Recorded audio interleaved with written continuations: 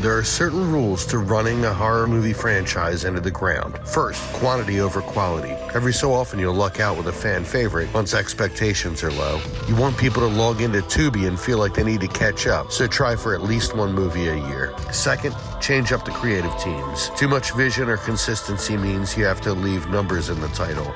People just want to say, ooh, another one, and dive in. Too much continuity feels like homework, especially when you can just shoehorn a few Easter eggs into some spec script. Third, when all hope is lost, you've been to the city, you've been to space, go back in time. Prequel, baby. That horse is beaten and dead, so go back to the farm it came from. And now, the Amityville Podcast looks at Scream. Welcome back to the Amityville Horror Podcast. I am Tom. I'm Pat. And today is Scream 3, the second of two instances in this little subsection where probably Pat and I are going to agree more than we disagree. Yep. Because Pat hates this one too.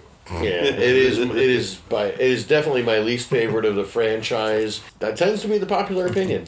I mean, I had seen 1 and 2 before in their entirety. I think I've caught the last half hour or so of 3 before and was just dumbfounded at what I was seeing. Granted, it was late at night, but it does. I was thinking about it. Are there any actual movie trilogies left? By my count, there's one. Maybe 2.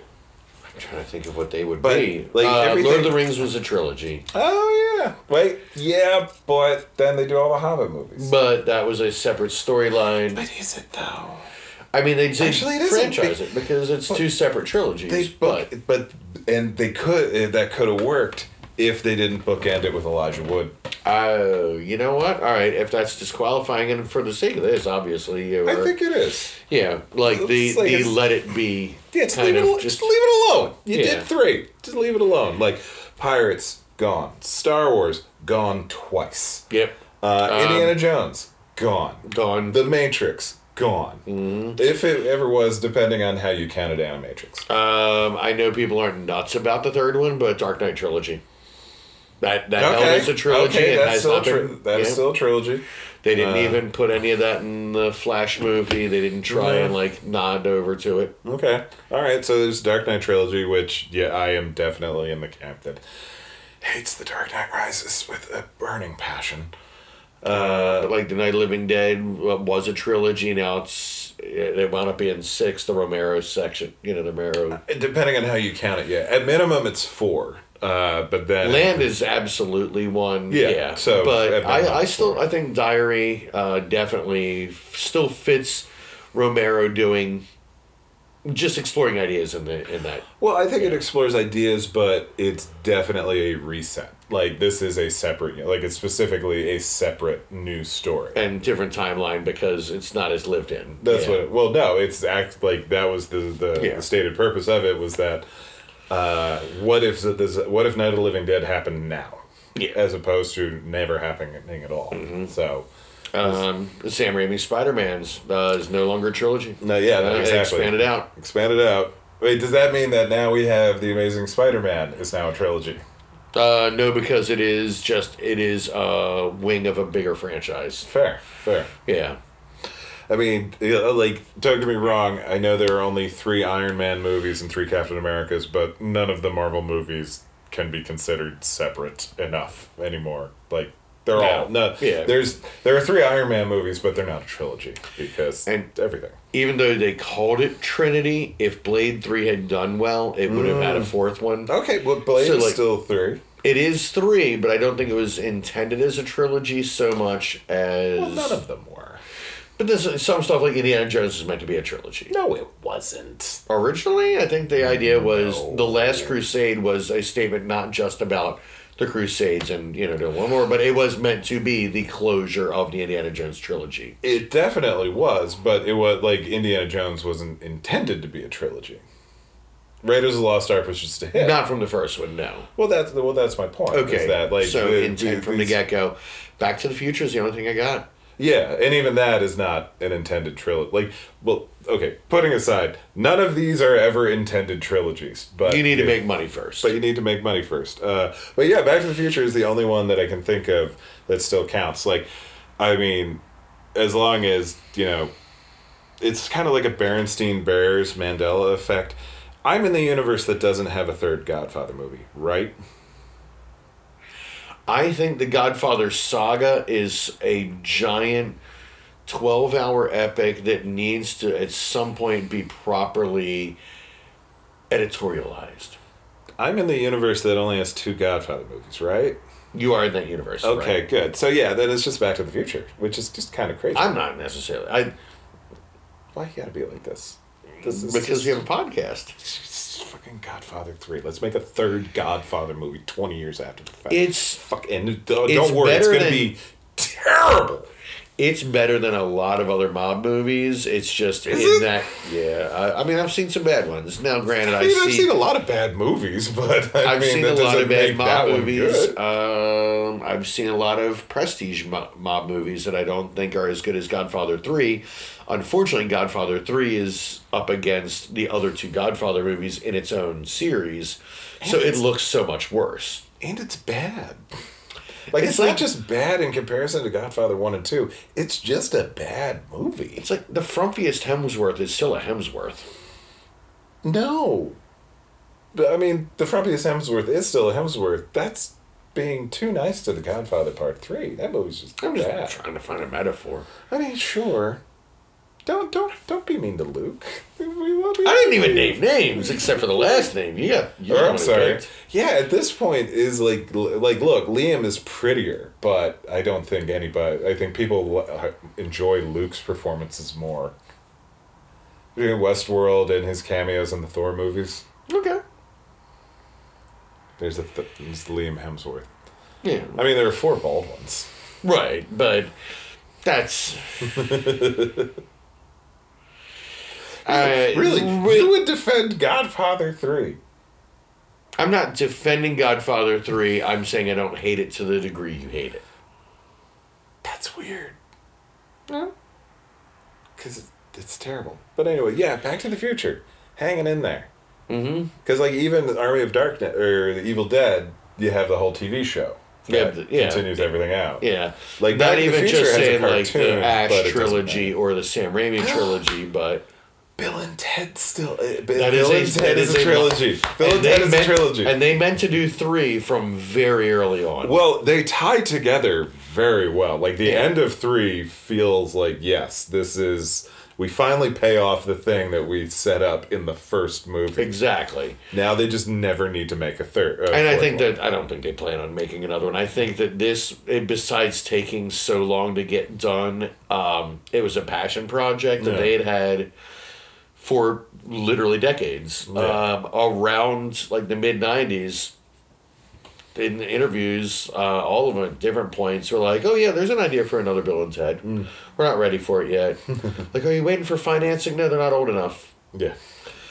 Like, they said back then, like, when they probably still would have had to struggle for financing, because the ideas were big and weird. Yeah, they are. But they said, like, yeah, we know what it is, but we have to wait until we're all old and washed up, or at least can play that, Hopefully we're not. But, we have to be, like, middle-aged for this. That's what the third movie is. Yeah. And so, someday. It took a few more years than they wanted. It was worth it. Oh, my God, yes. So worth it. So great. Bill and Ted 3 is so goddamn good. Yeah. So that's 2 trilogies. Both involve time travel. Yeah. And are just fun. Yeah. Because, there's 3 RoboCop movies, but that's not a trilogy. I mean, because it's not a solid continuance of theme. Fair. And it doesn't provide itself closure. It was just, we're doing another one, and then I guess that's where we leave off. Yeah. We're going to try it without Peter Weller and, any good people behind the camera. And as it turns out, nope. Yeah. We needed something. Have you seen that NECA is putting out a Alex Murphy action figure? Really? Yes. Nice. He comes with multiple heads and chests. Fair. Because, and I... See, it's the weird toy collecting logic because I don't necessarily want an Alex Murphy figure. It's a nice looking figure, but I don't love RoboCop that much that I need every figure of it. But does buying a Peter Weller action figure encourage the market to give me a Buckaroo Banzai action figure? I'm still shocked we haven't had a proper because they did reactions, didn't they, or no? NECA? No, well, I guess it was Super 7 was doing reaction after or Funko or I think it was all the yeah. Funko bought out Super 7 for the reaction license. Oh no. That's I mean, this is a long while ago. Yeah. Oh, I didn't realize that. No, it makes sense though. Yeah, Super 7 was doing the reactions on Alien initially. Yeah. And then they were like, well, if we can do the same thing Funko's doing with the likeness rights, sidestep it, so we're getting costume rights from the studio without having to get facial resemblance clearance. And they were doing reaction, and Funko said, oh, they're making a lot of money doing our model of Pop. Yeah. Let's just buy them. And they did, and then they just took all of their licensed library and started putting it onto that. Really glad I didn't get into reaction. There's some great stuff out there, but I'm not into that scale. Okay, gotcha. Yeah, I grew up on the 3 3/4. So. Oh, sure. No, I don't disagree with the product at all. It's just not they're more the reaction ones resemble more the Star Wars figures than the G.I. Joe. More, yeah. G.I. Joe's like 78 counter. Yeah, exactly. Which no kung fu grip or whatnot. The appeal is that you just can create this tableau of every single movie you've ever liked, all in the same scale, and they look like they belong together, which is fun. But I just don't dig them as much. But I think the one thing they really missed out on. The only one I have is Sam. Oh, nice. Hidden. Anyway. I would love if they'd have done play sets. But I know that's way more tooling and all that. This suddenly requires investment, and investment will ruin our bottom line. But, if they did, a small, okay, the Halloween stuff is done really well for us. Mm-hmm. Let's make a San Diego exclusive, 200 pieces only, Myers house. Yeah. Or something. No, I don't disagree. Yeah. But all this is to say that franchising has made it so that it's just Bill and Ted and Back to the Future now. Yeah. They're the only real trilogies left. The Mummy movies are technically 3 movies, but... Mm-hmm. Rachel Weisz is in the 3rd one. And then you have the Scorpion King spin-off stuff. Yeah, those are spin-offs, but, But it's they were definitely not shooting for trilogy. They were shooting for make more. Yeah, agreed. But Scream 3 was originally intended to close the trilogy. Yes, which would have been fine. There was more of a cachet to having it just a trilogy. Right. And Kevin Williamson had written a treatment out.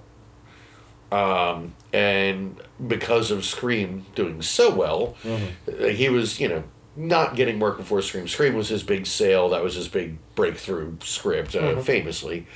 But that got him stuff like I Know What You Did Last Summer, which is a very disappointing adaptation of that book. I've gone off of that, I think, back during Amityville days, which we'll get to again. I haven't even looked at what's come out. I haven't looked. We still got time. We got 3 more Screams. Yeah. But he was doing that. Then he got Dawson's Creek, and he was show running and writing a ton of the episodes on that. Really? Oh. Yeah. That was all Kevin Williamson, and he did. He had just The Faculty. He had a whole bunch of stuff that old scripts that were being dusted off and put out, being commissioned for new things. Now stepping into producing roles and stuff like that, and he just did not have time in his schedule to write Scream 3. The movie that was closing out a trilogy that he launched and Wes Craven was directing, and I'm still very disappointed that he didn't write this one, because for all of my love of 1 and 2, even in places where you're not so nuts about them, I love that he is a fan of the genre and that he's looked at it more than just being able to say it was Mrs. Voorhees in the first Friday the 13th. He looks at the structure of horror movies. He looks at the DNA of sequels. He looks at what makes these things tick. And he wrote a treatment that was followed by Nickel Fellowship winner Aaron Kruger, who, the name, I'm sure that's what got him in the office on this one. You know, oh, Kruger's working for Craven again, huh? And the novelty of that aside, he is not my favorite writer. No, I think he worked on a few of the Transformer movies. He definitely worked on a few of those with Ortsman and Curtsy, and I have not kind things to say about those screenplays. They're not good. Yeah. There's arguments for parts of the first one, Transformers movie, in terms of like good character work, and I will argue for the script for the third one because there's actually a story and character, and it was surprising. Yeah, it feels like an anomaly at this point. It is. Well, yeah, in the Michael Bay ones. Right. God damn it, you liked Rise of the Beast. Don't act like I did not. Oh, no. My opinion, I remember my review of Rise of the Beast was that it was the second best live-action Transformers movie, and I hated it. Bumblebee is the only one I liked. You did not say you hated it.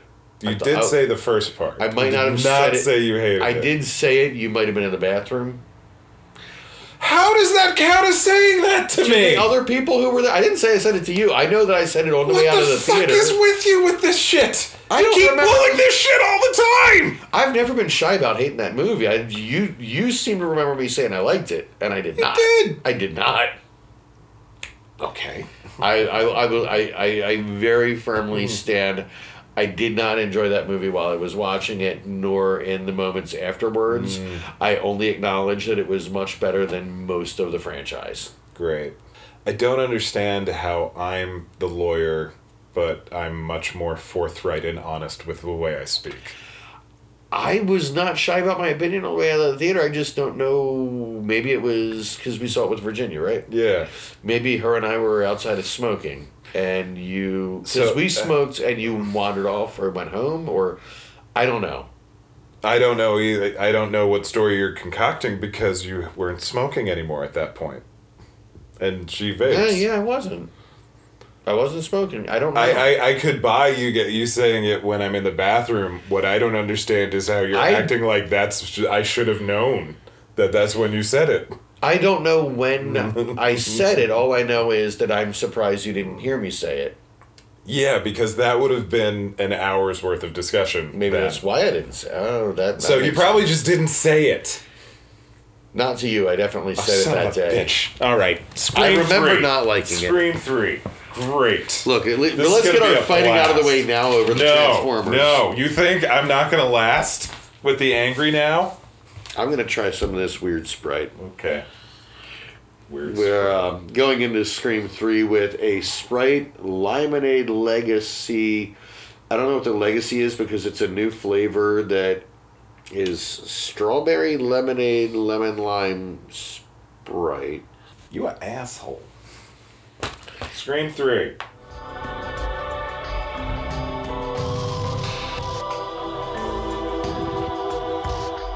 How are there 3 more of these?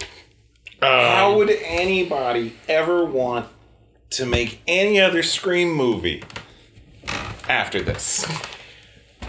I love the first 2. We've established this. I almost didn't go to see Scream 4 after this one. I don't understand why there's a Scream 4. This is unfathomably bad. I want to double check what studio put Scream 4 out. I don't know if it was Miramax. It's probably the Weinstein Company. Gentle listeners, I did not like this movie at all. There was at least one part where I literally just groaned as loud as I could. And then by the end of the movie, I was screaming at the movie. Pardon the expression. Oh, yeah. I was yelling at the movie. I was scolding the movie. Because holy shit, this is terrible. It's bad. It's so bad. And yeah, part 4 was the Weinstein Company, which surprises me because there are a lot of anti-Weinstein, at least things hinted at. Yeah. But they're also anti-Hollywood, Yeah, but the Weinsteins are pro-money, and this is, hey, maybe we'll make a Scream 4, maybe it'll work. Yeah, but I feel like there was a sour taste in Wes Craven's mouth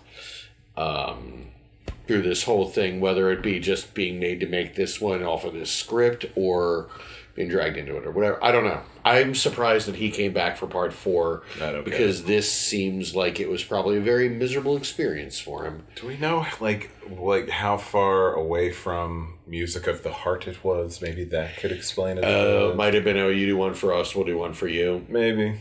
I feel like it was after Red Eye though, and Red Eye was kind of a hit. Yeah, but he wanted to make Music of the Heart, and no studio was really backing him on doing a non-horror movie. I think it might have been earlier. It doesn't matter. They were around the same time, but I could see this being a you do this for us, we'll finance that one. Let's just start with the opening sequence. Great. We open on the Hollywood sign. We cut to Liev Schreiber as Cotton Weary complaining to his agent about playing a cameo in the third Stab movie. Mm-hmm. Guess what? It's the first of why bother taking notes every time it happens? At least 11. Conversations about movies and or self-referential conversations. Yes, I was going to narrow it down because I have different shorthands, much like the how long have we been brothers that we always complain about. This one, it's like we're in a movie based on our own life. Well, that's never said in the movie. The entire movie has the whole thing of, isn't it wacky that movies and life are so similar, especially when crazy coincidences like this happen to us that never actually happen in the real damn world. 11 times before I got tired of counting. Fair enough. But that is a running... That is the whole movie. That's the whole movie. That's the framework of this movie, which they had no real reason or urge to make another slasher movie. They were so far into the mainstream of it is a horror. It's technically a horror movie, but we don't want to scare anybody because most people don't like horror movies. So this is just a thing that's there. Like other horror movie franchises, as they go along, they still try to do things. It may not work as much. Like Final Destination. Nothing in the sequels is really scary, but they are trying to make it is the scariest fucking one. That's a good point. The log truck is terrifying. I'm still scared of log trucks. You can do scary things in sequels. You can take big swings. You can also get real boring. Like this got boring. Halloween 4 plays it fairly safe, and it is kind of boring, but it's still kind of fun. It's still very Halloween-y. But Halloween 6 takes some big swings, and the producer's cut I find fascinating. Not necessarily good, but at least they tried something. Haven't seen Halloween 6. Halloween 4 I'm going to disagree with because that was we have to fix the franchise one. So that's the risk was just making another one. Fair. It's a conventional slasher movie, but this is after Halloween 3. They leaned on what they knew. Yeah. They didn't want to take any crazy swings. And I don't think it was a movie to take crazy. The crazy swing was Halloween 3. Right. And, I love it. Yeah. But, okay. This one... And then Cotton Weary gets stabbed in his short appearance in Scream 3. In his, as mentioned, cameo. We already know that... They keep repeating it for the next 5 minutes after he dies. Mm-hmm. That he was doing a cameo for Stab. Yeah. I don't get it. In case you didn't get it, this movie really shouts at the back row. Apparently some of the subtleties that I tend to love about 2 were also not well received. There's nothing subtle about part 2. Aaron Kruger does not know subtlety. He barely knows what people sound like. Dude, Kevin, have you seen Scream 2? Granted, this is worse. This is much, much worse. People weren't talking People weren't talking like normal human beings in number 2, and there was nothing subtle about number 2. Let's leave 2 in the dust. Fair. We've already done that episode twice. Yes, we have. Let's just vent about this one because we got plenty to talk. It's so bad. Cotton Weary, the character that we established in 2, is not necessarily a good guy. He was just innocent of murder. Yeah. So we open the movie with a not terribly sympathetic returning character. Yeah. So disposable. Now the host of the hit talk show, 100% Cotton. Mm-hmm. So Which is kind of a great name. If your name's Cotton, that's a pretty good name for a show.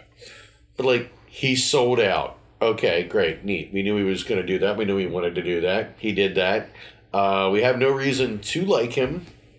And we know that he's going to die in this opening sequence, so it's really Not a shock whatsoever. There's no surprise. There's no pageantry to this. There's on TV when he gets home before he gets killed is an episode of his talk show where they're talking about how dangerous and erratic drivers are in LA. And he had just had to tear through traffic to get home. He was cutting people off. So this is irony, except that it's not, because how would the killer have known that all of that was going to happen on his way home specifically to know to put that tape in? Plus, is he being punished for the thing he just got put through by the killer? You're thinking about this way too much. I'm saying, in somebody's head, that was clever. They put that news report on specifically. They had to shoot that scene specifically to have there.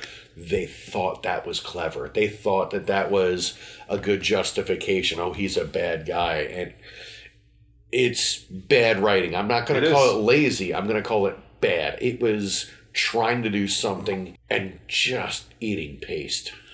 Yeah. And he's rushing home because the Ghostface killer has called him and told him that if he does not tell the killer where Sidney Prescott is, he's going to kill his girlfriend, played by, I can never remember the actress's name. She was Dixie Cousins on Briscoe County Jr. Yes, I cannot remember her name. I can't remember her name either. I'm looking it up.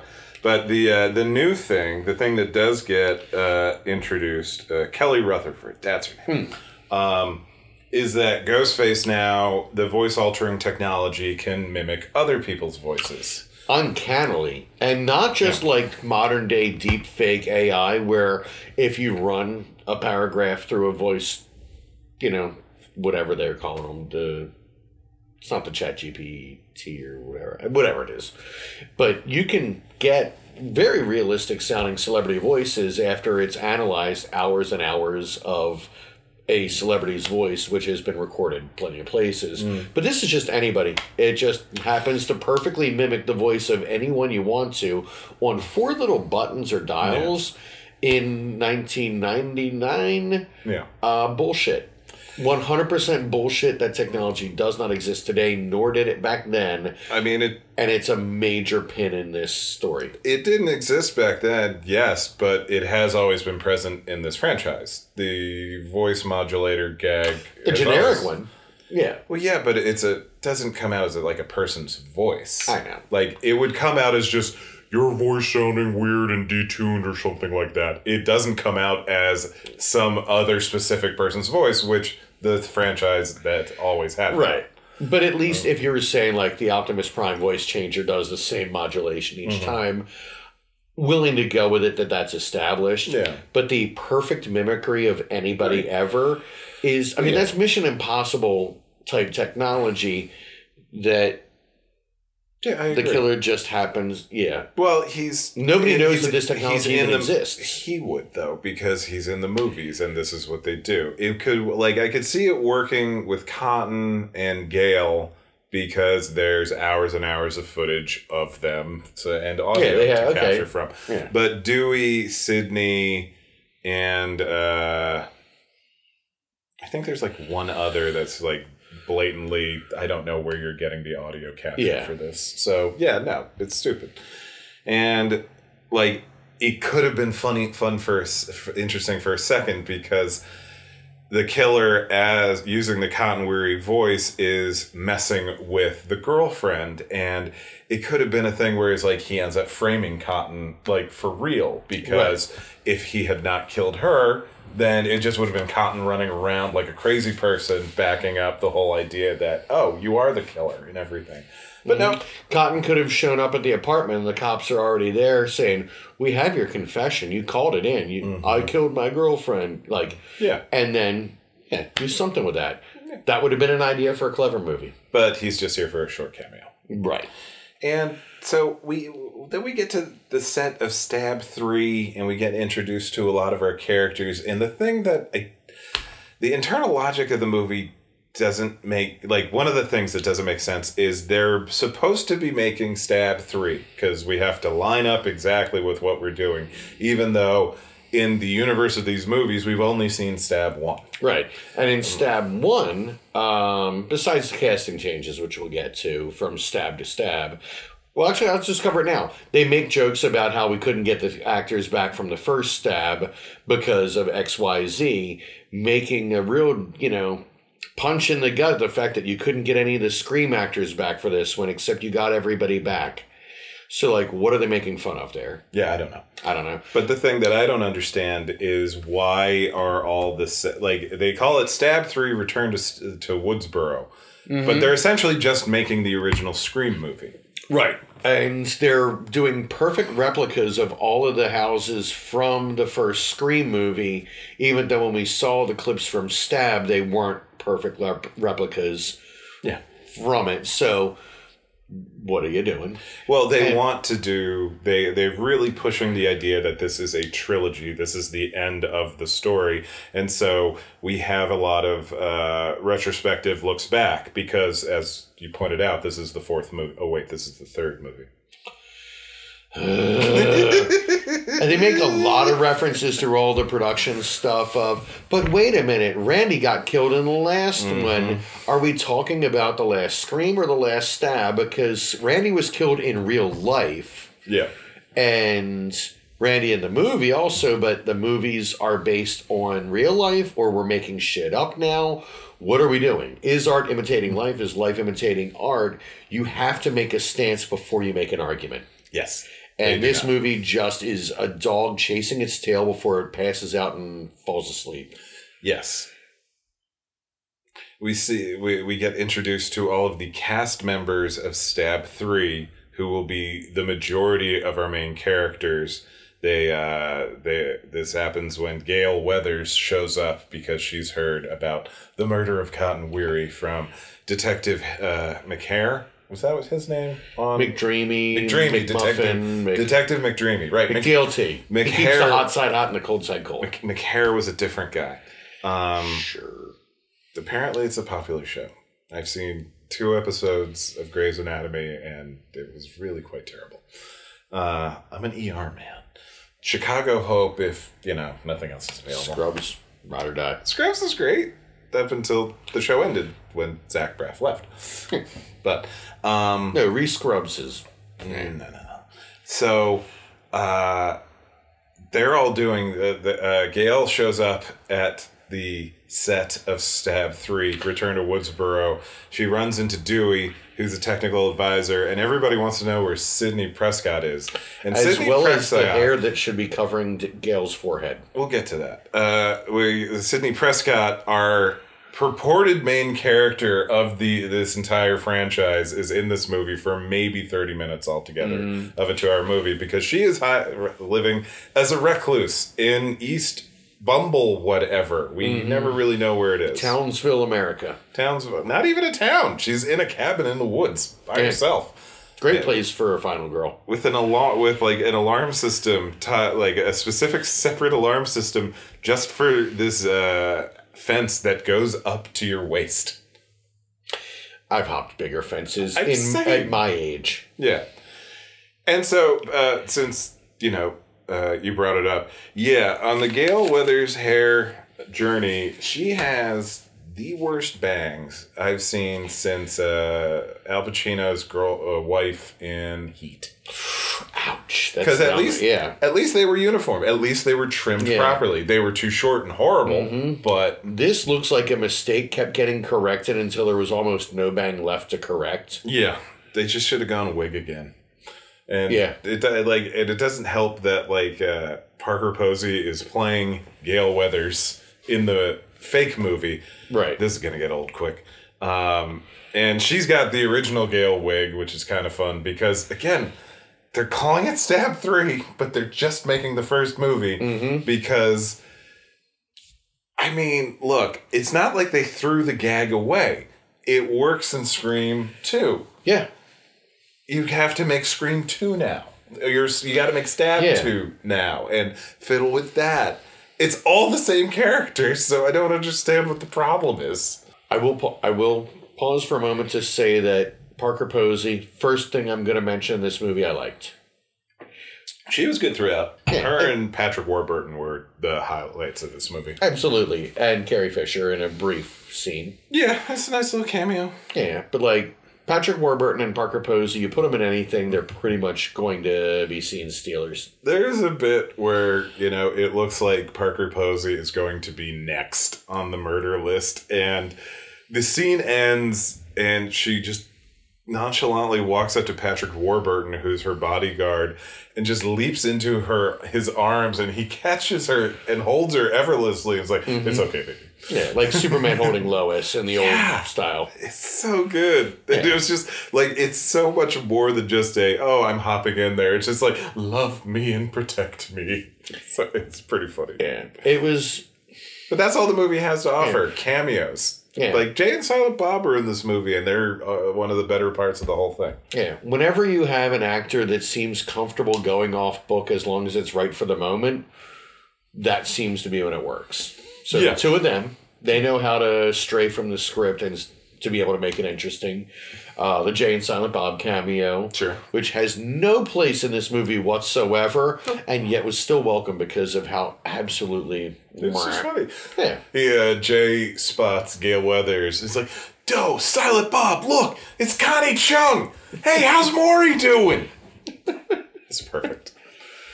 Because they're on the set of Sunrise Pictures, the film studio that's making Stab in the Stab series, which is run by Lance Henriksen and Roger Corman. Well, Roger Corman's in the scene with him, and Lance Henriksen is sort of kind of supposed to be half Roger Corman, half Weinstein.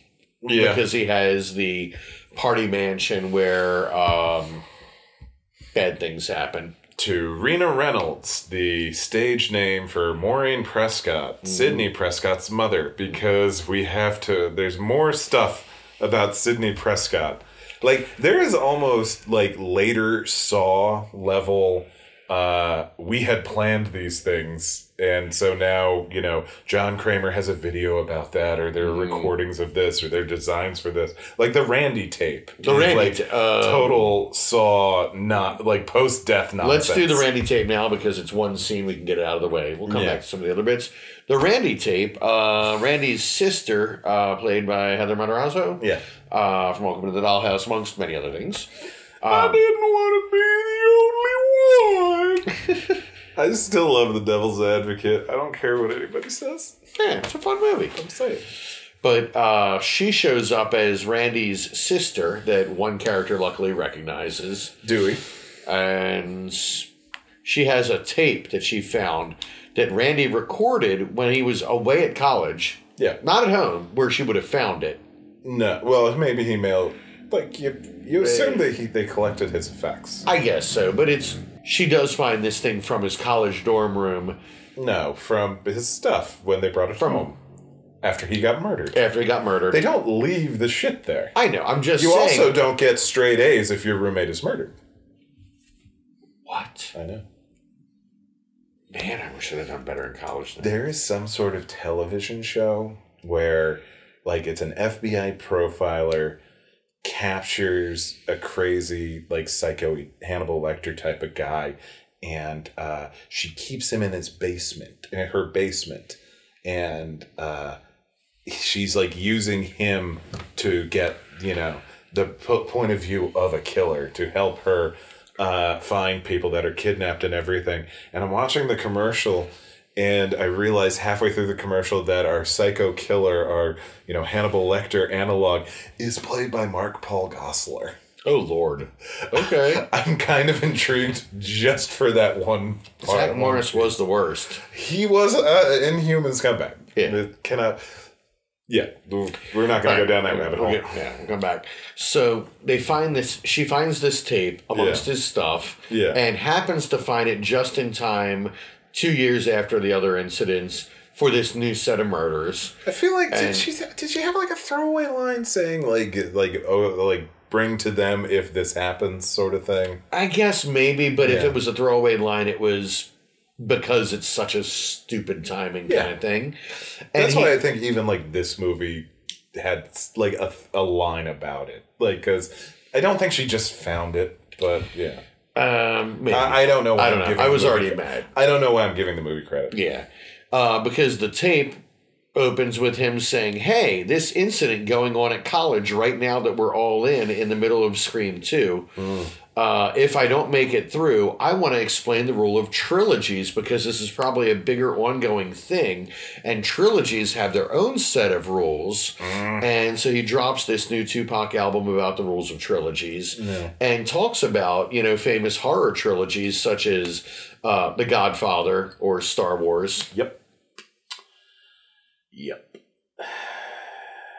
Godfather Part 3 is horrifying. Yeah, and he explains that in a trilogy, by the end of the third one, the killer is completely unstoppable, like Michael Corleone. Well, it's even better because he says horror movie trilogies are rare, but they do exist, and then he proceeds to list none. No, because Aaron Kruger does not actually know of any because they don't exist, and he doesn't know what the hell he's talking about. Yeah, they don't exist. It was a lie. It's complete bullshit. This movie has no love of the genre. It has no knowledge of the genre.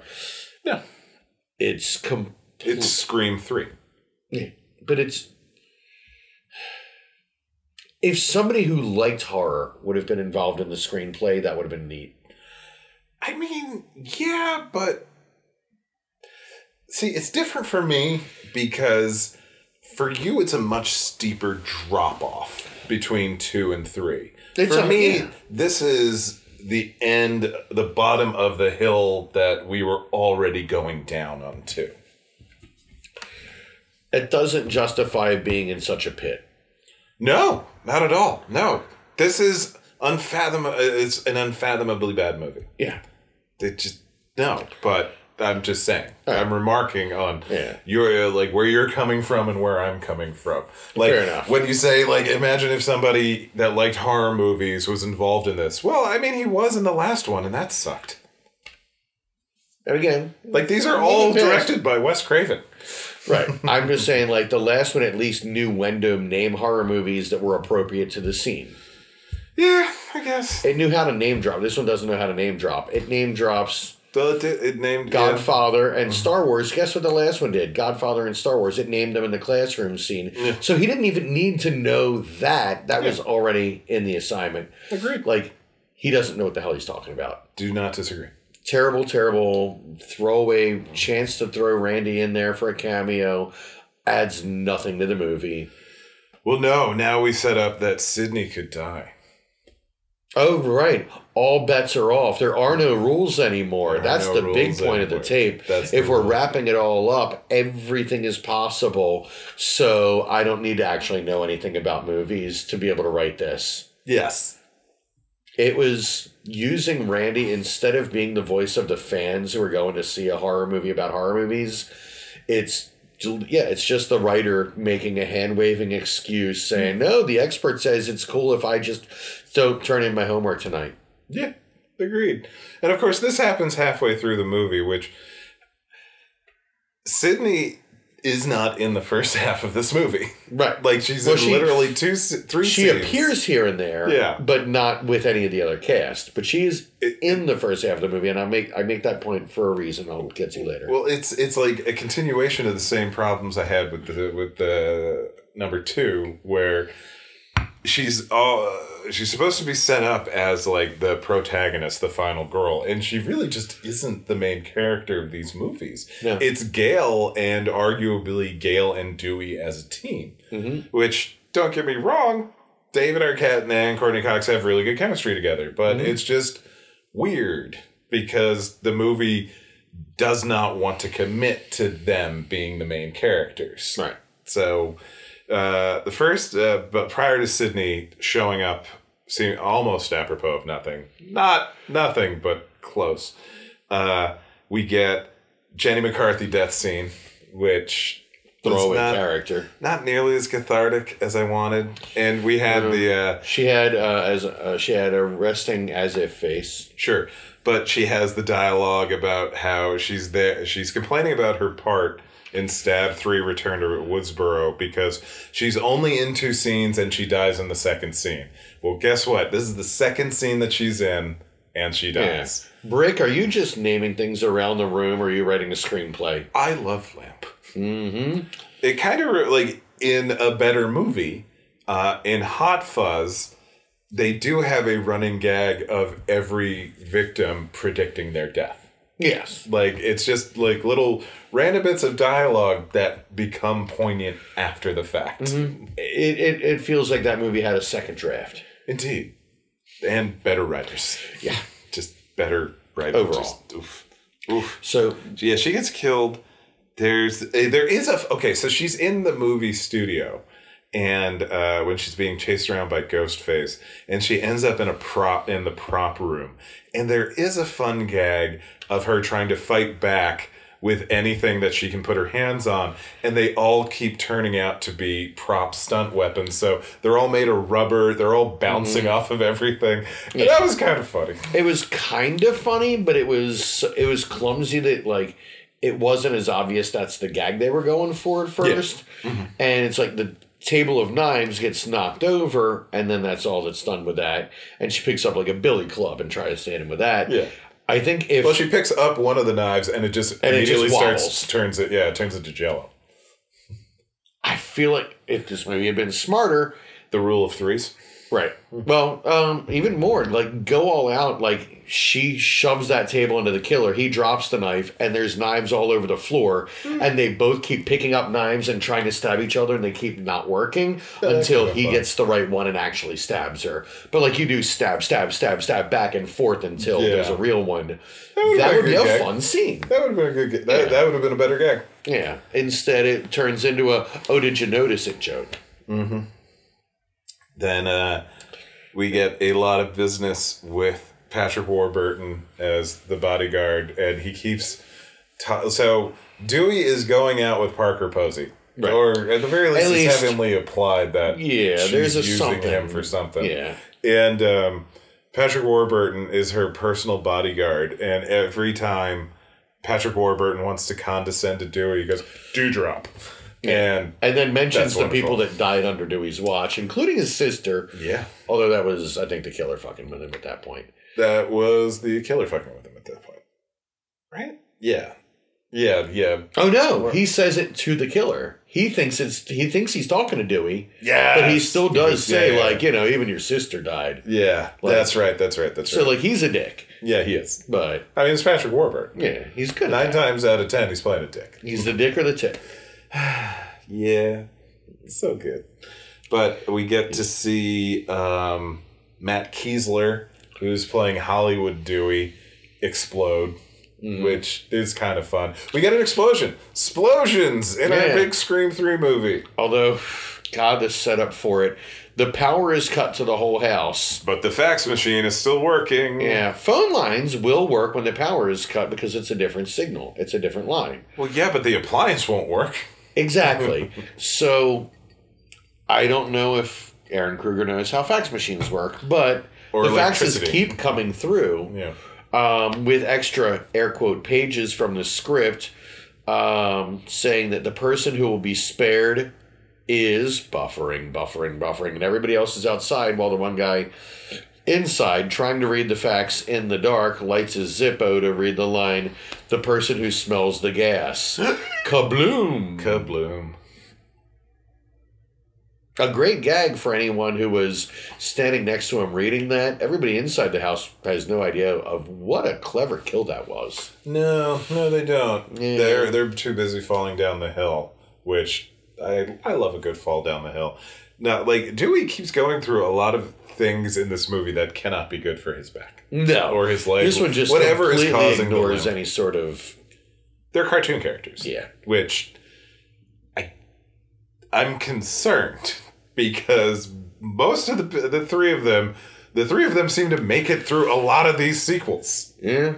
I don't get this. See, this is a rule of sequels that they never get right. You do have to keep killing the original guys. You have to knock them off. Yeah. Like, Heather Langenkamp comes back for Nightmare Part 3. She gets killed. Yeah. Like, it's amazing. Jamie Lee Curtis didn't want to come back, so they wrote her out of number 4 and everything. And then, but still, when she comes back for Halloween Resurrection, she gets killed. And that was only by absolute spite and contract. Sure. It doesn't matter. It's a thing. Yeah. The people coming back, at least nobody can just keep going through it over and over and over again and surviving. It's insane. Like, it's like the kind of jokes that John McClane makes about how can I be in this exact same situation again. Yeah. Now, Sydney hasn't come back yet by the time of the fax machine. And I believe that this explosion is the last actual kill. Yeah.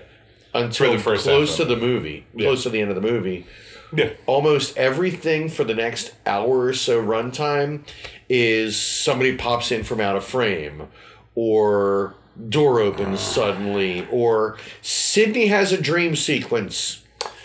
Yeah, these Sydney dream sequences, they really play it fast and loose with what is the killer fucking with her, with the voice of Maureen, and what is Sydney just going completely bugfuck throughout the whole movie? And I bet somewhere in the treatment handed to Kruger was, you can play maybe with the psycho thing of Norman hearing Mother. Yeah. And maybe that's an angle to take on it, except not used, not explained, not understood. No, because it seemingly the killer calls Sydney, even though it is a major plot point that nobody knows where Sydney is. Nobody has a way to contact her. Dewey end up revealing that he does. Right. But it's Dewey. He's not letting the slip or anything like that. But then all of a sudden, with no setup, the killer is calling Sid. Yeah, they never explain it. They don't. They absolutely never get there. And Sid shows up and basically, doesn't cause but facilitates the entire rest of the movie and murders. Yeah. Like, if she had not come back, no, he probably would have killed kept everybody. dragging people out. Yeah. But it's weird. It was not the smart play to come back at all. It puts her in danger. It literally is running up the stairs when you know you should go down. Yeah, and again, now that our purported main character is actually in the movie, we're on the third movie. Mm-hmm. This is the third time she's going through this. She's got no skills. She's already brave. In the first movie, she explained, this is those dumb horror movies where the girl runs up the stairs instead of goes down. She knows the rules and isn't even a fan of the stuff. And she makes every one of those mistakes, including in the giant replica set of her house. The original movie. From the original Scream movie, because Stab used other locations and probably shot somewhere else, including details of her bedroom that are just meticulously researched, down to how her door jams the same way, but that's not used whatsoever. Nope. It's a lot of, hey, look at how much we paid attention to the original. We're not using it for anything. No. What clever ideas. No, we got those out of the way last time. And I don't know if you've ever been on a set that's built in a studio space. No, I used to do theater in gotcha, but not like that level. You know that a lot of times they'll make the set so that you have a convenience you don't have on location, like you have removable walls, to get the cameras and and you can put lighting rigs in. You don't just build the house in the studio without removable walls and ceilings. You build a 2-floor house, you can't remove the walls and the ceilings on that first floor to shoot inside. They don't, though. And actually, it is a gag in the movie where they built the hallway, the stairwell for Sydney's house, and when she tries to go through one door, there's nothing on the other side. There's nothing on the other side. But there are chunks of that house that are not functional as a practical set. No, but I'm just saying. Again, attention to, this is supposed to be about, but life and the movies are so different, and not understanding basic functions of either. You ever see Blowout? Mm-hmm. The John Travolta movie? See, that's a movie about using film as a metaphor for figuring out, or as a device, using filmmaking as a device to solve a crime, or to fight against a killer sort of thing. Right. Like this movie, the whole thing, that I kept running up against through this whole movie is that this was every single gag in this movie was done better in New Nightmare. Like, that is the move. Yeah. That is Yeah. the distinction between real life and, like, all the stuff on the sets. It was just like the whole... is there a distinction between... There is no distinction between my life and this movie, and everything just kind of keeps feeding each other and confusing everything. Yeah. Like, wait... Do I care about this as Heather or do I care about this as Nancy? And everything's blending together. That was the better version of this story. 100%. And now we're doing this weak-ass shit for our conclusory Scream movie. Yeah. If they had just never made another Scream, then that movie would just be this monolithic epitome of a great slasher movie gag. Yeah. Well, if Craven and Williamson hadn't come back for 2, somebody else would have... We would have gotten a 3 much earlier, and it would have been completely straight to video from there on out. Damn, probably. Yeah. So, now rolling back a little bit, because we've talked about how We're jumping around. We're jumping around. Yeah. But how little Sydney is in the movie, especially the first half. We meet... the producer, Lance Henriksen, whose character's name is John Milton. Yep. Author of Paradise Lost. Thank you. And I'm sure that was meant to be a joke in there somewhere of like, oh, that is, the levels of hell in Hollywood, or the bargains, you make, or the... I don't know. They don't do anything with it. Yeah, it was. I didn't bring it up because it's pointless. Yeah, it was, again. See, it was I also bet somebody better. Thought they were clever, and I want to point out, dude, put some work in. Or at the very least, they saw The Devil's Advocate.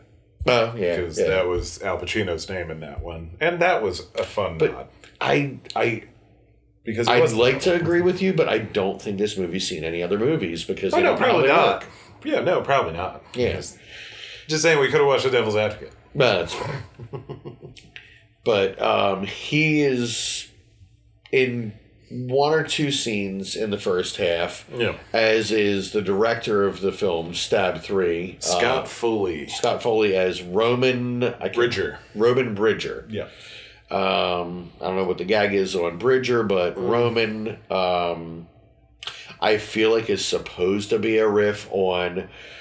The Romans borrowed a lot of their gods from the Greeks, and we had the whole Greek god things in the second one, and this may be giving them too much credit. You're the one that just literally said they haven't even seen The Devil's Advocate. Right, but I think but they know Greek and Roman mythology. I think he went to high school and has echoes of knowledge in the back of his head. He's like, oh, that's clever. We don't have the internet yet. That's clever enough. Yeah, that's fair. So, but Roman...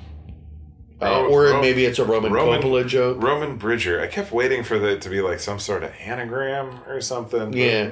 No, that's the name he grew up on, because he is a known director in Hollywood enough that, like... Yeah. Yeah. He's in basically 2 scenes in the first half of the movie, then is completely absent from the movie until an argument at John Milton's office again, where he leaves at the beginning of the scene. Well, he was suspected. Like, the police carted him away.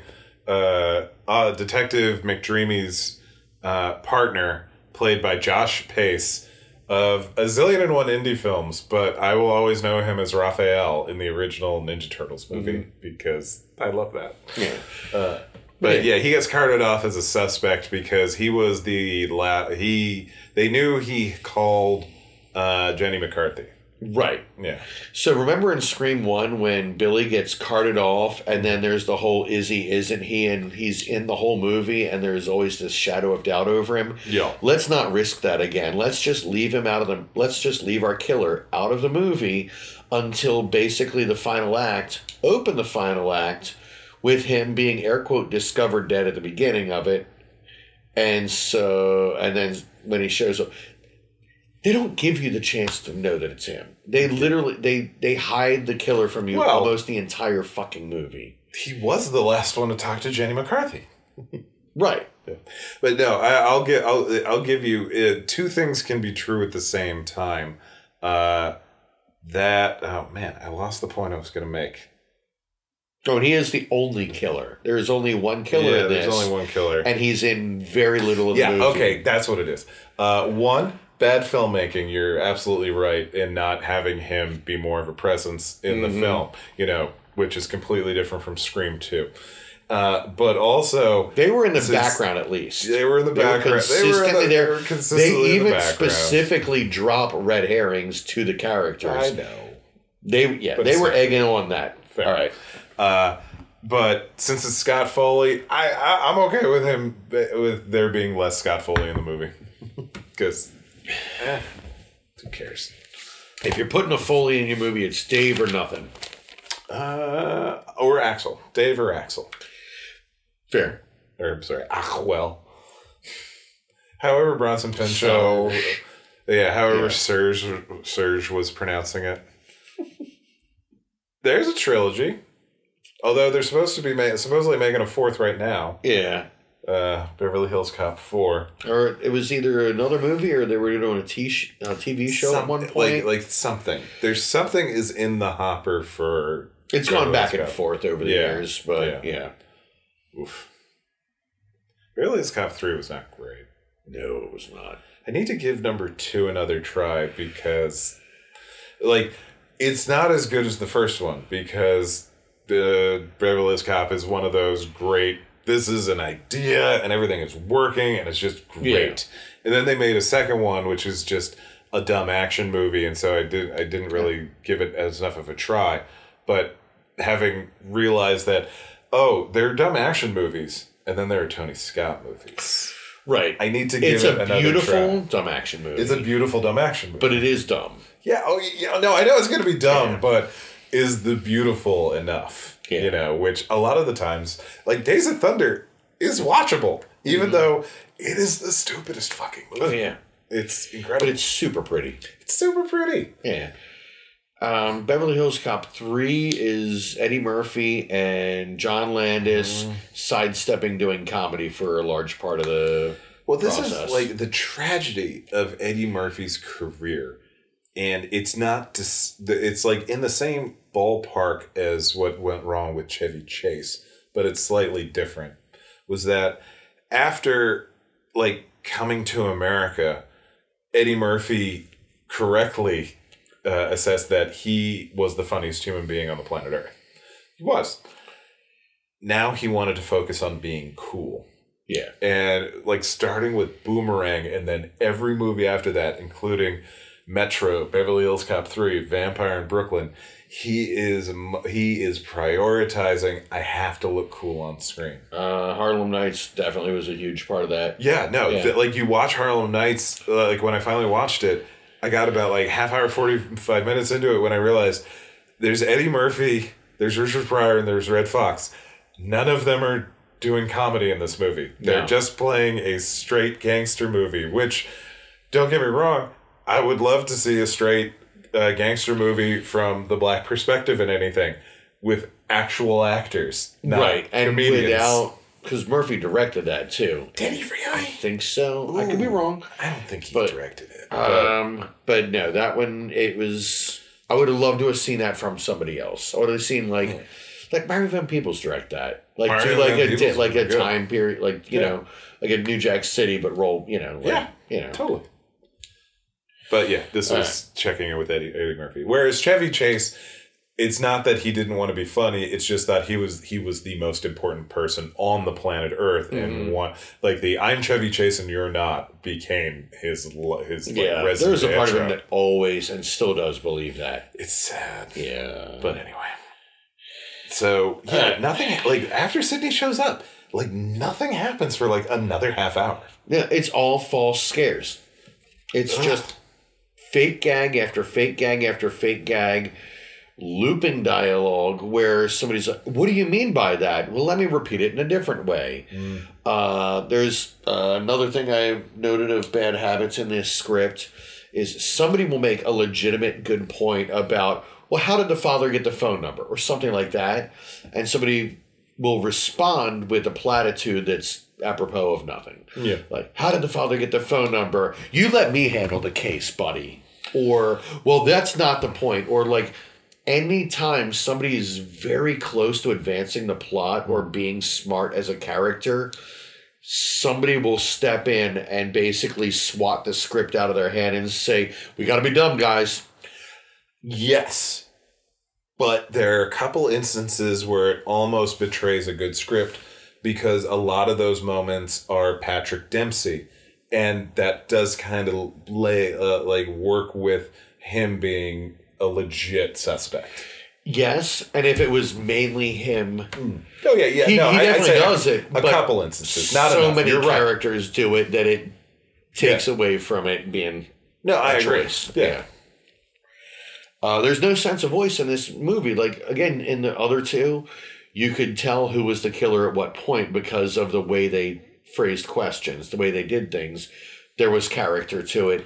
Nobody in this movie has character. They have assigned stance or assigned need, but nobody has a way of saying things. Nobody has, unless the actor puts that stamp on themselves. Well, unfortunately, that is there. Like the in-story reason for that is because of the voice changer gag, because he's not going to be. The killer is not going to be betraying who he is because you're literally hearing Dewey's voice. You know what I mean? Right, but I'm saying not. No, I know what you're saying, but it wouldn't work. When it's air quotes Sydney on the phone telling them to go to the producer's house, everything she says sounds like something Sydney would never actually say. Agreed. And nobody questions that because nobody recognizes the personality of a person they know or like... something's wrong there. Sydney would not tell us, no, we're fine. I'm going with this person I just met. She's in a situation. She's under duress. Like, are you, the whole... Gail does. But she ends up deferring. But yeah, no, I agree more than not. But it could, because of the voice changer gag, it's not as much of a thing.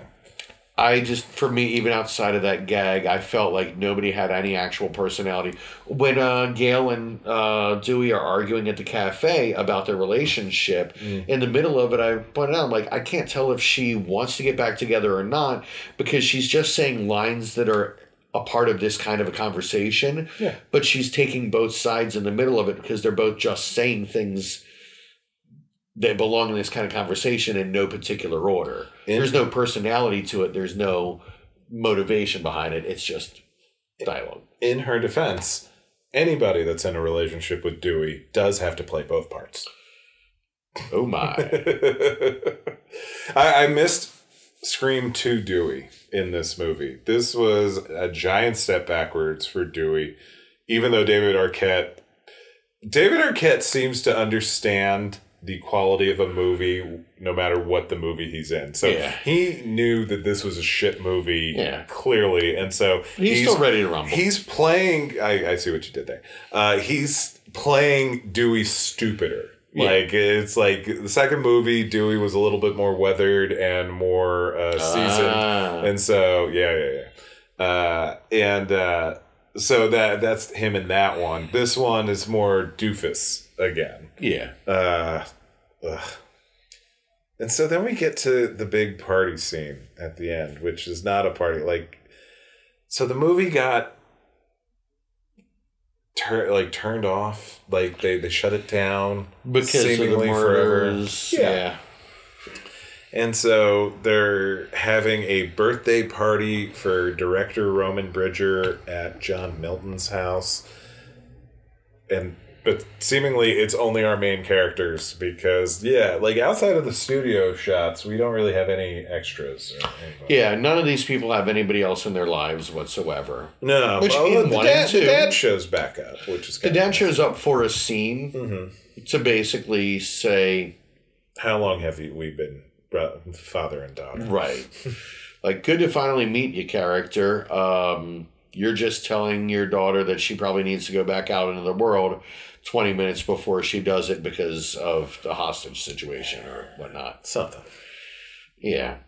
It's a scene that didn't need to happen except for, that's what her father looks like. You would think there would be more exposition in the blatantly expository scene. You would think so. Mm-hmm. Yeah. No, it's just kind of doggy paddling around the exposition without, finding a buoy to cling to. Mm-hmm. I hate this movie.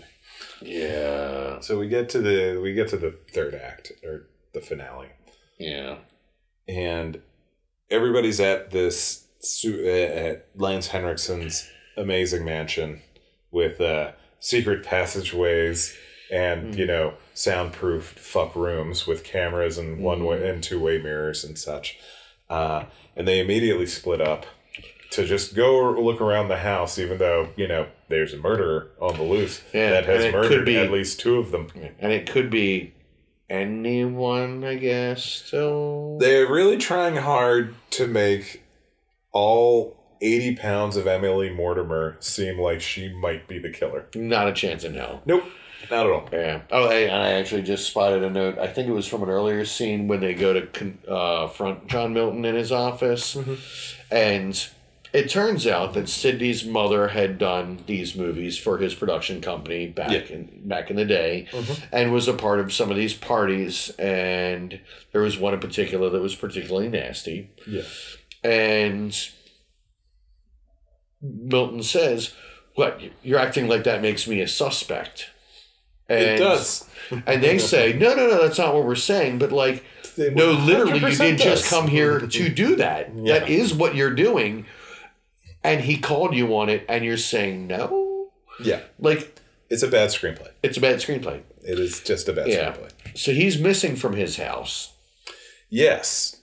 But they're going on with the party anyway. Yeah. And we know when Lance Henriksen invites you to a party at an abandoned house in the middle of nowhere, you want to keep eyes on him. You're going to end up in the ground. Mm-hmm. Go back and listen to Hell World. It's a pretty great... Man, how much better is Hell World than this fucking movie? How many franchises has he not been in? Not been in? Well, that's probably a lot. But, I mean, we've got him in Alien, Predator, Terminator...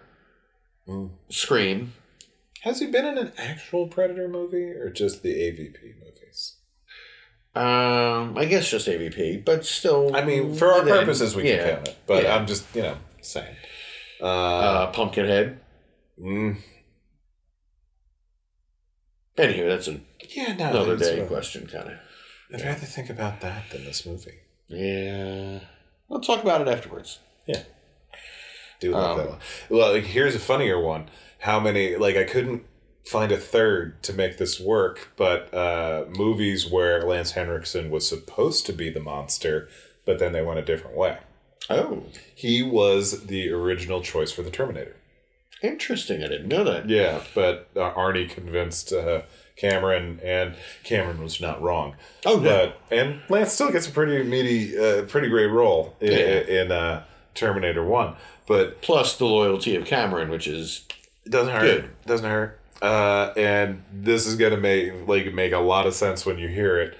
He was originally supposed to be the Creeper in Jeepers Creepers. Interesting. And they wanted a bigger guy, and they wanted to do makeup and everything. But if you really look at the design of the Creeper, it looks like just freaked out weirdo mutant Lance Henriksen. Am I wrong? I believe I've heard that he was one of the contenders for Freddy Krueger. Ooh. Okay. That'd be worth looking into. I'm not stating any sort of facts, but I feel like I've heard that at some point. Oh, we can do it now because of that research that we did for Hellraiser. He was supposed to be Frank. Or he was in the running for Frank. And that's right, yeah. Oh, okay, so it's Terminator, Jeepers Creepers, and Hellraiser.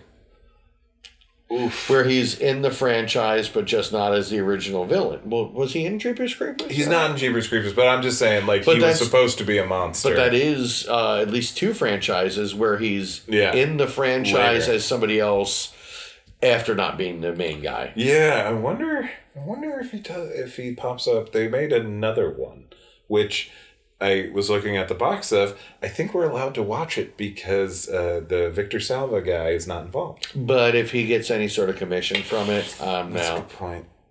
I have trouble liking those two movies. I also have trouble liking Powder. And but also because Powder is not great. But also, you can just walk away. I could just walk away. Yeah.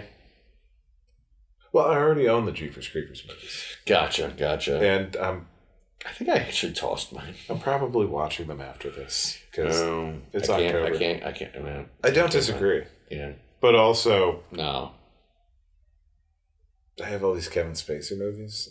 The only one I'm even remotely tempted to go back and watch ever again is The Ref, because everybody else is so good in it anyway. The Ref is almost a good movie. I think it never really figures out its tone, which makes it interesting. Mm-hmm. And everybody in the movie, including Dennis Leary, is good in that movie. Yeah. Dennis Leary's not a good actor. No, but I think that's one of his best roles. I think that's one of the best uses of him. This was a good use of him. Yeah. As was like, you ever see or no, we talked about Suicide King still. He's pretty good in that. We keep putting this off. Let's just get through this. There's not like it's a whole lot of nothing. It's like an Oreo without the cream in the center. Because it's just Oreo, not a stuff. Not stuff. No stuff. Yeah. Because they split up. Roman is killed. Like they go, like Roman or Scott Foley and Parker Posey go into the basement looking. Well, he goes down there and makes a noise. She comes down and disappears, and then later, she's been hiding somewhere because it's jump scare one. Gail opens the coffin and finds him supposedly stabbed to death. I mean, either you want to reveal that it's him, or you don't right now. Right. Well, I mean, I'm saying you don't, because it's like, I said he's dead. And then you go, he's seemingly dead. So just say that it's him. No, he's the killer. He's the killer. I think I was being open about that earlier. But he's been holding that pose in that coffin for Gail to find him. Mm-hmm. And then Parker Posey jumps out of the curtain and, oh my God, I'm so scared. Mm. She's been hiding about 3 feet from where he's set up for the other jump scare. So what is she doing and how did she find him? And like, did she not make a noise? And the logic of what she had done in between scenes makes no sense whatsoever. Yeah. She's just hiding until somebody else finds the body so she can jump out and be scared too. Mm-hmm. It makes my head hurt. Yeah. Emily Mortimer and Tyson. Do we know the actor that's playing Tyson? I don't know offhand. Familiar. Looked familiar, but it was it wasn't Daryl Hammond, but he looked Daryl Chill Mitchell. Daryl Chill Mitchell, yeah. Yeah. But it was like the same sort of idea. Let me see here. Tyson, the voice. Tyson. But also, why you looked at it? Richmond. Not familiar. No. Yeah. And while you're checking on that, one of the other things, just with the people popping out of weird places, the killer popping up or disappearing to weird places, and Scott Foley being in that coffin, and the killer being upstairs very quickly thereafter that scene. The geography and the Nightcrawler-esque bamfing from room to room that the killer does. If there are two killers, it works. Mm-hmm. They've set it up. The choreography and the blocking of where the killers are in the other films generally seems to be considered. Yes. In this one, just teleporter. Well, no, they're the secret passages. They're the secret passages. They don't account for some of the speed. They kind of, and in that house, but it's in other locations as well. Oh, yeah. It's consistently Sidney is upstairs in the one house and he's downstairs and back and forth. There are a lot of places where she'll slam the door in his face, get upstairs, and he's popping out of a closet. Yeah. Or stuff like that. He is superhumanly agile and or teleporting. That's what Randy warned about. It's the third movie. He's going to be superhuman. Oh, just like the killer, no matter how many times you shoot him, and they shoot him a lot in this movie. They shoot him a lot in this movie. Because he's wearing a bulletproof vest. He is wearing a bulletproof vest. And after the first time that he's clearly shot and scrambles off, your average audience member might consider, well, it wasn't a headshot. Yeah. They just shot him in the chest, so he's probably something. But they do that multiple times. I mean, I assumed bulletproof vest. Right. Then he, in the final confrontation, shoots Sidney twice in the chest. She reveals a bulletproof vest. Well, I mean, it protects that, but no, she's just working out. Then Dewey shoots him 5 times in the chest. The bulletproof chest. Well, he shoots him in the chest, which is blocked by the bulletproof vest. And that was when I literally started... It was like 8. Say it again? I said it in 2 words, bulletproof chest. I'm trying to make a catch-on. It saves... Yeah. Because you did it with a woman example the first time, I'm kind of like... You know what? I hear that. Okay. I'm kind of leery about it. Gotcha. No, I understand. If you would do it with Scott Foley first, then... I hear the note. That was why I was pointedly saying her bulletproof vest. But I understand the concern. That's a good yeah, after like the 5th or 6th time, Dewey shot him in the chest, which was after the previous 5 or 6 times Sidney shot him in the chest. It was 5. I counted because I was wondering, are they going to do the bullets run out thing or not? Fair. And it was 5, but he still had run out. Yeah, which is crazy for an automatic. But that was when I literally yelled at the top of my lungs, "Stop shooting him in the chest!" Mm-hmm. Fuck, just stop. Or the bulletproof vest. Yeah, because in the first and the second movie, they shot him in the forehead. Yeah, this is a thing. Already been done. We know this. We've covered this. Fans of if you're watching the 3rd movie in this series, you understand this core concept. Yeah. But the writer had not watched the first 2 movies, so did not understand this core concept. More than likely not. Yeah. Also, does Kevlar set off a metal detector? Not necessarily. Well, one, we don't know what's in it, what type of bulletproof vest it is. If it's ceramic, then no. There are some versions that have ceramic plates instead of metal or Kevlar. Yeah. But yeah. I will say that was covered by her wearing Derek's necklace from the first film. The OBKB necklace. Yeah, OBKB. When Sidney shows up to the party, outside, she's basically told, there is a metal detector. Wand yourself. All over. When she wands up near her neck, it goes over the necklace and buzzes. So that could have been for... bulletproof vest. Yeah, that works. She also wands down by her leg, where we had seen her take a gun from the police station. Mm-hmm. And she placed that gun over top of the other gun she had on the same ankle. So when she wanded that gun, it set it off, and that's the one she tossed in the pool. But she still had her other gun because she somehow knew that she was going to need to go through a metal detector scenario with a wand when she got... The 2 guns is not weird. You're right though about the placement of the one over top of the other. Right. Like if you're being patted down, that's the worst option he could have done. Yeah. She just happened to have planned for the exact scenario that it came up. Well, this is not her first time at the rodeo. It's everyone's first time at that specific rodeo. I'm just reminded of that great moment in Airplane where Robert Stack shows up at the airport and rips off one pair of sunglasses to reveal another pair of sunglasses underneath. Because Robert Stack was that cool. Yeah. Hell, with Airplane, it's like, do you want to put the one gun on top of the other? No, that's just what they'd be expecting us to do. Exactly. So in the middle of all this, Tyson gets thrown off of the... is it the 2nd or 3rd story window? Because if it's the 2nd floor... It's not really specified. He really shouldn't have been killed. No. I mean, unless he landed on his head. But, right. I mean, he should be... He's broken a lot of things. But, if it was... But he's just... I kept waiting for him to get up. The geography of the house was never established. I don't think it's 3-story. I don't think it was, not in L.A. Yeah, exactly. So, he's thrown from a 10-floor... onto brick. Don't get me wrong. Right. But... And there are ways to hit that wrong. There are ways to hit it wrong. But you don't even see the impact. You see him get pushed out. And you just hear...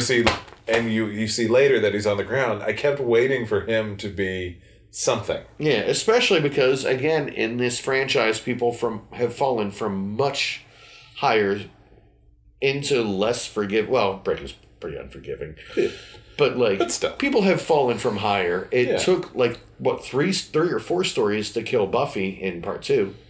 Yeah, that was that was the attic on a 3-story building. So, right. Yeah. So, like, that was a confirmed not so good on the other side. Yeah, no, you're going to die. You're going to die from that. And Emily Mortimer gets stabbed, and then we see her dead body. Her eyes are open, and it looked very silly for some reason. Like, the way she was just staring up. But she does have, like, a great line. I guess that's a wrap. Yeah. She does have, like, a great line about not wanting to be killed with you B-lister stars and everything, because the gag of her character is that there was like just an open call for the replacement of Sydney in the Stab films because Tori Spelling didn't want to come back, and there's some sort of veiled reference to Jennifer Aniston, which there were at least 3 friend-centric jokes in the movie. Cause there's a must-see TV joke. 4 then. Oh, all right. Because like they have one joke about Schwimmer. And then another one that's a Courtney Cox-centered one, and then there's the Jennifer Aniston one. And not a single joke about Misfits of Science in the entire franchise. Yeah. I'm okay with it. I love that show. But why sully it? That's true, fair enough. Yeah. So let it be its own special place in time.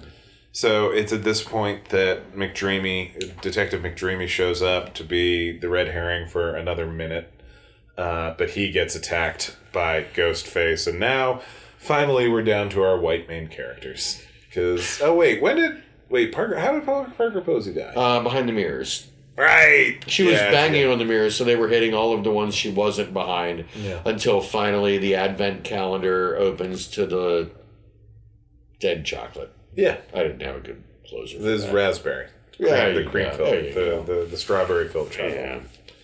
But now we're just down to these characters. Oh, wait, no, we were down to those characters before Sydney even showed up. Because it was like Dewey Sydney's and Gail. there at the tail end. Yeah, it's just the two of them left. Yeah. Let's wipe out anybody new that we just don't feel like asking back. And then Gail and Dewey were tied up, and that's when Sydney gets the call to come, because we have to just drag this movie out a little bit longer. She shows up, does the wand thing, yada, yada, yada. And then eventually we get the big reveal that it's Scott Foley. Because the killer comes out and chases her. And in this giant, elaborate mansion full of secret passages and tunnels and hideaways, she happens to pull the right book off the right bookshelf to open the exact secret lair where he has a running video already set up. She just happened to pick that room out of the entire mansion. Yeah. She does pull every single book first. Right, but she went to that shelf to get into that secret room of all of the ones. Maybe they all lead into the room. It's just... Maybe it's like the grotto. I don't know. I can't poop on this movie more. Like we gotta finish this. Everything about this movie is bad. It's bad writing, it's bad plotting, it's bad acting, it's bad everything. Let's just finish it! This is the one I'm angry at. Let me get my anger out. I'm going to be on the defense for the rest of the series. Arguably. There's 3 more of these. Dear God. Why are there 3 more of these? What ground is there left to trod on this premise? Well, New York and one of them. For fuck's sake. It's probably not even one Jason Takes Manhattan joke. What about the Muppets? They took Manhattan. Yeah, but they're not a horror movie, are they? They're a monster movie. True. That's true. They do have a lot of monsters, Sweetums especially. So it turns out that Scott Foley, Roman Bridger, is the illegitimate child of Maureen Prescott, Sidney Prescott's whore mother. And he tried to reunite with her before the events of the first film, and she said, I don't want to acknowledge that part of my life anymore because, I've already got enough things going on with my reputation without an illegitimate child showing up. I'm in the middle of something. Like a couple of guys. Yeah. Like at least 3 guys. And, right, because she was hooking up. There's the Sydney's dad, Cotton Weary, and then Billy Loomis's dad. Right. Yeah. So, Roman Bridger immediately decides to have her murdered and create the entire Scream franchise. And so he hooks up with Billy Loomis and convinces him to do all these things. And convinces him to find a partner to be a patsy, not recognizing that you yourself will become a patsy by doing so. Yeah. Orchestrates all of it because he is a director. Billy Loomis is not, a genius. Not terribly. But he's a director. Yeah, he is a director. He is the orchestrator, except when he has to strike out on his own, do all of the murders by himself, not bring in a partner, which is a clever idea that he's so proud of. He doesn't do it for himself. No. Because why bother with consistency? And also he had to murder all the people because they were making a movie, the Stab movies, which was offensive to him. Yeah. Also. Even though he gets to cash in on them. Also, Sydney, as she's throwing vases at him and letting him do the normal killer gets stumbly, she says several times, take responsibility for your actions. Don't blame the movies. Don't blame this. Take responsibility for yourself. Movies do not create psychos.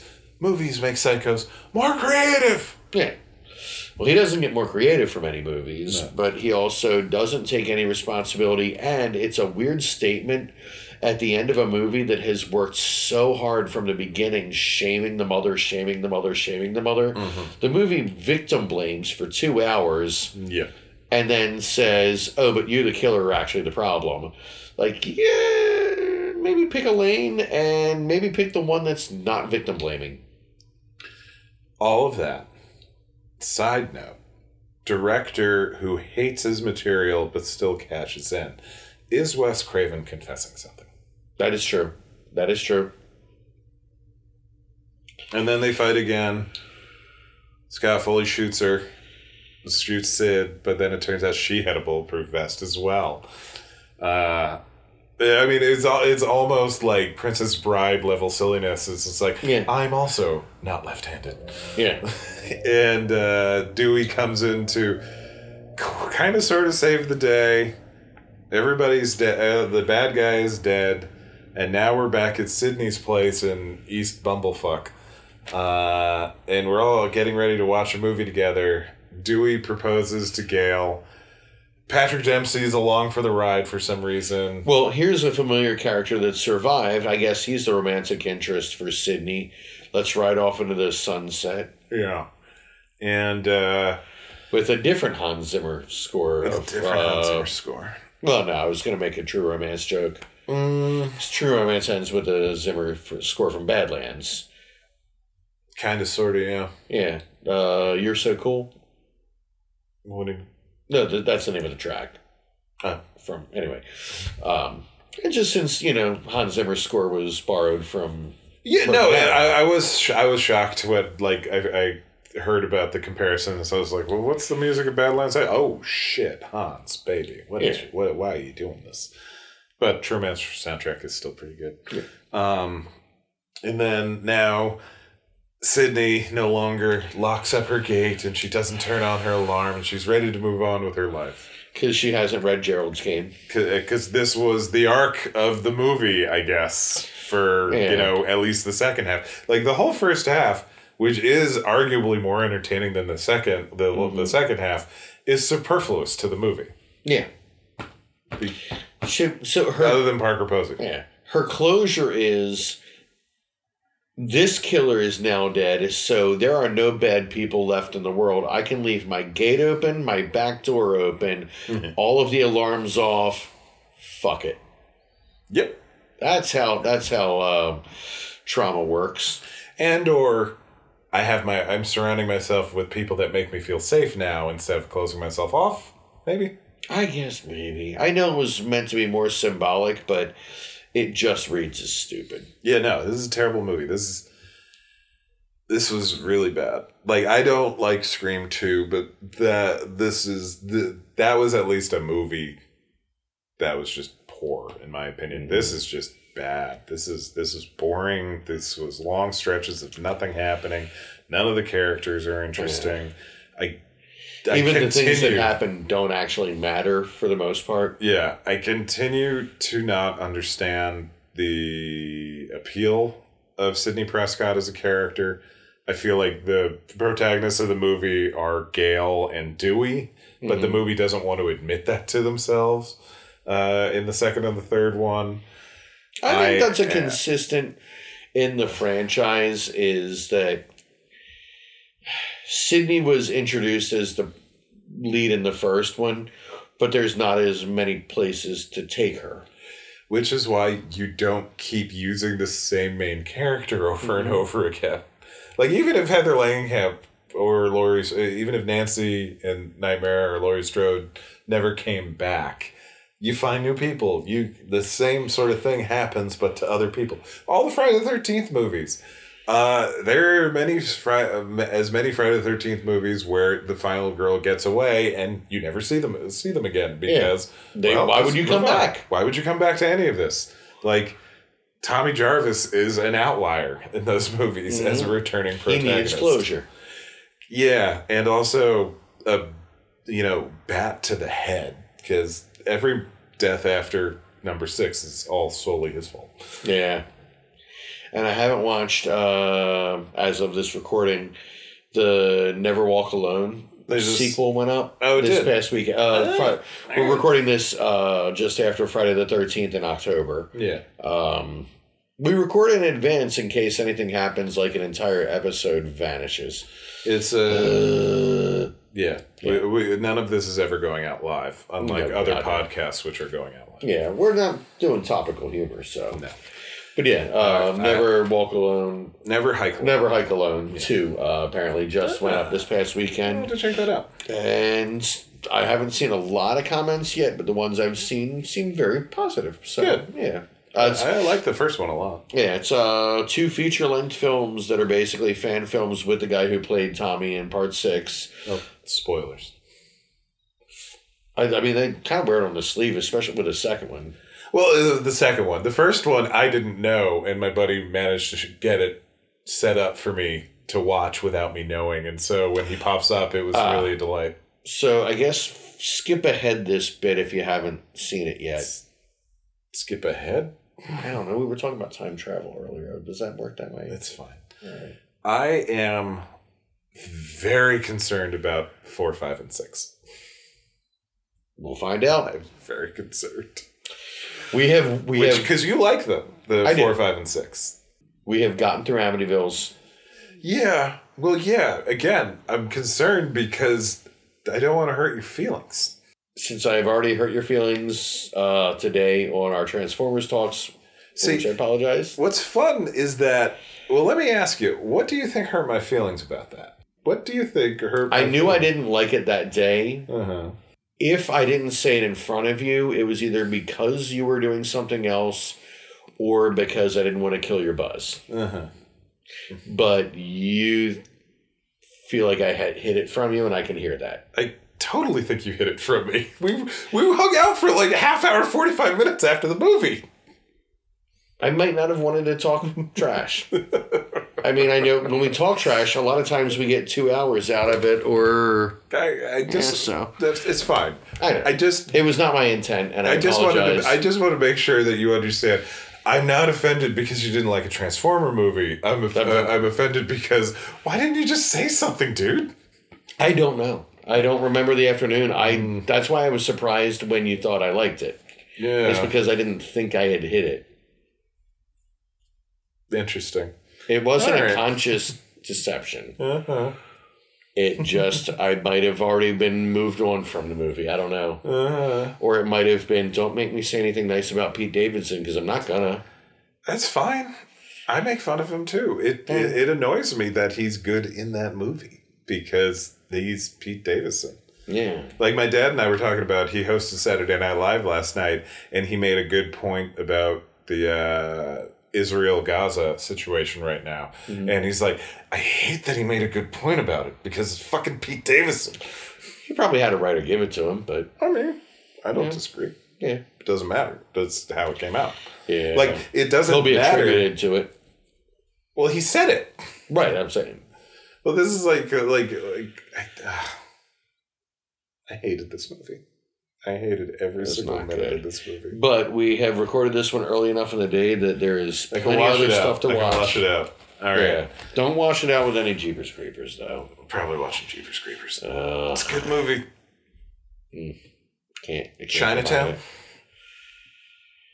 We're just kind of hovering in the same neighborhood, aren't we? Well, no, I'm just curious. Chinatown. I don't go back to Polanski anymore. Okay. I don't Fair. Yeah. I appreciate the internal consistency. Yeah. Yeah. No, you're not. Yeah. I don't think you're wrong at all. I'm a scumbag. Yeah. No, I honestly, with me, it's not just that, it's what they did and their punishment therefore. I cannot, like, when I'm watching stuff, I try and think about what the creator is thinking making it. Mm-hmm. I do it a lot on this podcast. I do it all the time when I watch David Lynch stuff. And knowing that the person is that kind of person, I don't want to spend time in their headspace. Mm-hmm. And even something that's regarded as a classic, something that I might have even enjoyed in the past, I don't want to be like, I don't know, I don't want to spend time in that muck. No, that makes sense. Yeah. I tend to be much more, I'm looking at the art for the, like, just the four corners of the piece of art. Yeah. Our artist intent is a very distant second for me. So it's not as crucial for me because they could have, hey, every artist intends to make the greatest thing ever, but let's actually see what they did. Right. Sort of thing. But no, that makes sense. Yeah. And like there are artists that are absolutely assholes, but that is their process. But there's a difference between Kubrick or Hitchcock are not regarded as pleasant people, but a lot of people also are like, yeah, he sucked to work with, but I got what he was going for and I got why he was beating this performance out of me or whatnot. Yeah. But it was not being also a monster in their personal life and trying to justify it through the film. It does help. Yeah. And even then, I mean, it definitely makes some stuff harder to watch. The Shining is tough. Yeah. Because there was no reason for what he was doing to Shelley Duvall. Oh, God, no. Like, just relax. The Birds. The Birds is a movie about how society is, like, recoiling against feminism and how a lot of, traditionalists, like, I mean, the women in the town flock together like the birds against the teacher and the independent woman and, air quote, henpeck them, and birds are, a term for women in the UK. Like, he made a movie that's basically satirizing how feminism is being just recoiled against and yet treated the women in the movie like garbage. In his defense, he treats all actors as garbage, regardless of gender. Right. But like the way he the did stories tie come birds through. to Tippi Hedren's arms. And so it's just brutal. It's one of those things where, like, you remember what you're trying to say while you're doing this, right? Yeah. But yeah, it's a weird, like... Your message is not lost on you, right? Yeah. But yeah. All right, so on this final note, Transformers Rise of the Beasts is amazing, and Pat doesn't know anything. We'll see you next week. Rest in peace, Tony Hickox. Oh, man, Tony Hickox died. Yeah. Fuck.